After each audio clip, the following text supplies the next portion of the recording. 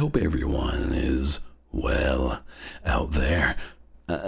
I'm a bit discombobulated due to sleeping too much, but oh well, that's just how it is. I'm Quamsack, your host, and this is I'm Super Serious. In the studio, we have the regular cast, including Quincy, our post-production editor, Ethan, our producer, and Marcus, our engineer. Ethan is wearing a nice pair of pink socks again. Thankfully, that's kind of his thing. And he's showing them off proudly by also wearing shorts. They're nice socks, man. Keep it up, dude. Now, due to how close Ethan is sitting to me, the socks they're sort of reflecting some of their pinkness onto me, which adds a nice pink hue to my overall demeanor. I kind of like it. And, it will subconsciously affect the tone of today's podcast. Hopefully for the better. So let's get into the meat of our content today, folks. The subject for today is a turkey that was supposedly found on the moon.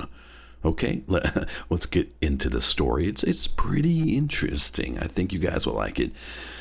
So the situation started a few years ago when an amateur astronomer by the name of Rodney Munt was looking at the moon on a calm November evening in North Dakota with his high-powered telescope.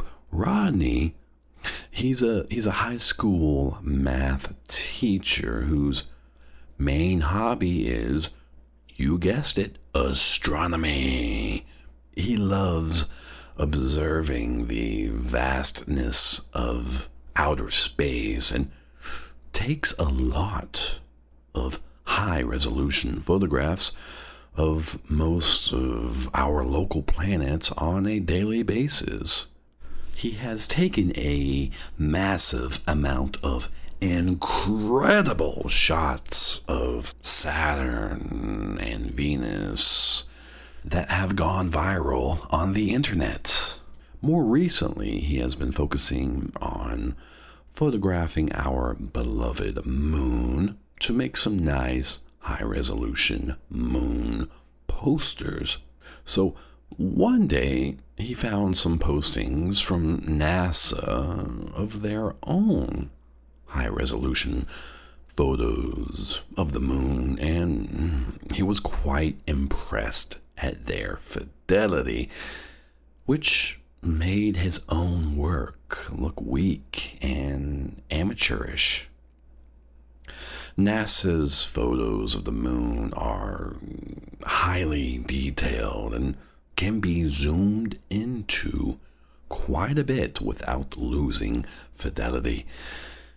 Rodney decided to compare his shots of the moon with NASA's side by side to see how exactly his work compares to this space giant's work. Now, NASA has access to extremely advanced telescopes, some the size of a house, not to mention the multi-millions of cash behind their projects to show space in a higher fidelity to us all. So Rodney made a few interesting discoveries while comparing photos of the moon to NASA's photos of the moon. Firstly, he did notice that NASA does touch up their photos a bit to make them look prettier, to make them more attractive to the human eye. This isn't a huge issue unless important data is being erased from said photos. So, upon closer examination of NASA's moonshots, he did find a few strange anomalies, such as blurry spots on the moon and a few areas that appear to be cloned. Now, if you aren't aware of what cloning is, it's basically taking a snippet of a portion of a photo and copying and pasting that section to another area of the same exact photo. It's basically duplicating parts of the photo while completely erasing the area of the photo that has the cloned section pasted over it. It's like if you take a photo of a guy and a woman and copy the guy's face and paste it over the woman's face. If that photo is saved like that, the saved photo will have no information that a woman's face was actually there. The only way to get the woman's face back is having access to the original unedited photo, or at least the Photoshop document of the edit or whatever photo editing program that was being used. Now, it is pretty easy for the human eye to detect a fake like this because the eye will pick up on not only the fact that it's a dude's face on a woman's body, but also the fact that the face is an exact replica of the dude's face in the photo. Now, the photo is also going to show some anomalies around the pasted face that doesn't match up with the background, and these are all red flags. Rodney found 2 cloned areas of the moon in NASA's photographs. He was sure of this type of editing was taking place because the cloned areas were exact matches with each other. Every rock, shadow, and crevice was an exact match. They were identical.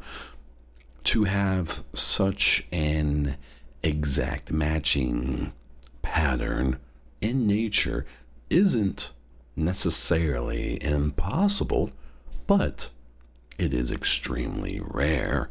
Even a closer pixel level examination showed that all of the tiny pixels matched too, ensuring that there are some small copy and pasted sections of the moon in NASA's photos. Now, he did reach out to NASA about his findings, and the reply he received from NASA seemed a little fishy. NASA basically said that they have done no local editing of their moon photos, only the color was adjusted globally. Now, the term globally in this sense means that the entire photo was edited as a whole. The entire photo or photos were basically just edited for color, according to NASA. Local editing means that portions of the photo were edited without affecting affecting the entire photo as a whole.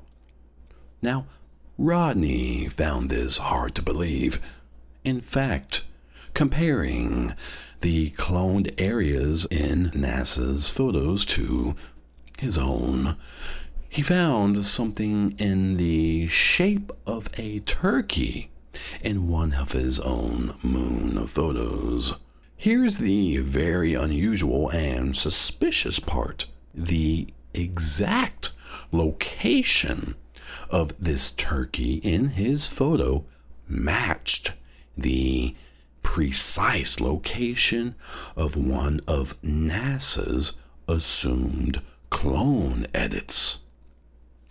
Not only that, Rodney took many photos of the moon over the course of a few months and found that this turkey shape actually moved a small distance on the surface of the moon.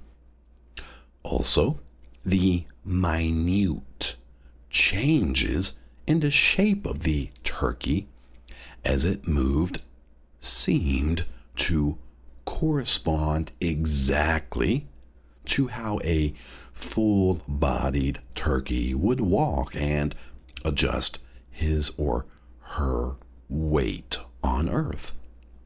Even feathers can be seen on the turkey in Rodney's shots, but a turkey would not survive on the moon's surface without being in a special turkey suit. More importantly, why on Earth is a turkey on the moon in the first place?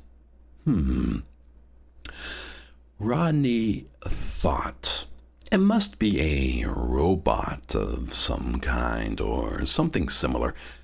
It could even be an artifact from his camera and or telescope. However, Rodney took things further by finding photographs of turkeys on Earth that were taken by satellites, and the shape and movement is almost exact. So Rodney, he shared his findings with NASA, and sadly, he has gotten no comment in return. He continues to follow the movement of this turkey that he has found on the moon, and he has named this turkey the Moon Gobbler. Many speculate if it is an actual turkey, and also, obviously, how did it get there in the first place? Were a bunch of turkeys released on the moon years ago in some type of weird experiment? Or was a turkey sent to the moon to see how a turkey reacts to moon gravity? Then the turkey somehow escaped and is somehow surviving in impossible conditions. Or is it a mutant turkey that has adapted to the extreme cold and harsh conditions on the moon and will soon take over the Earth?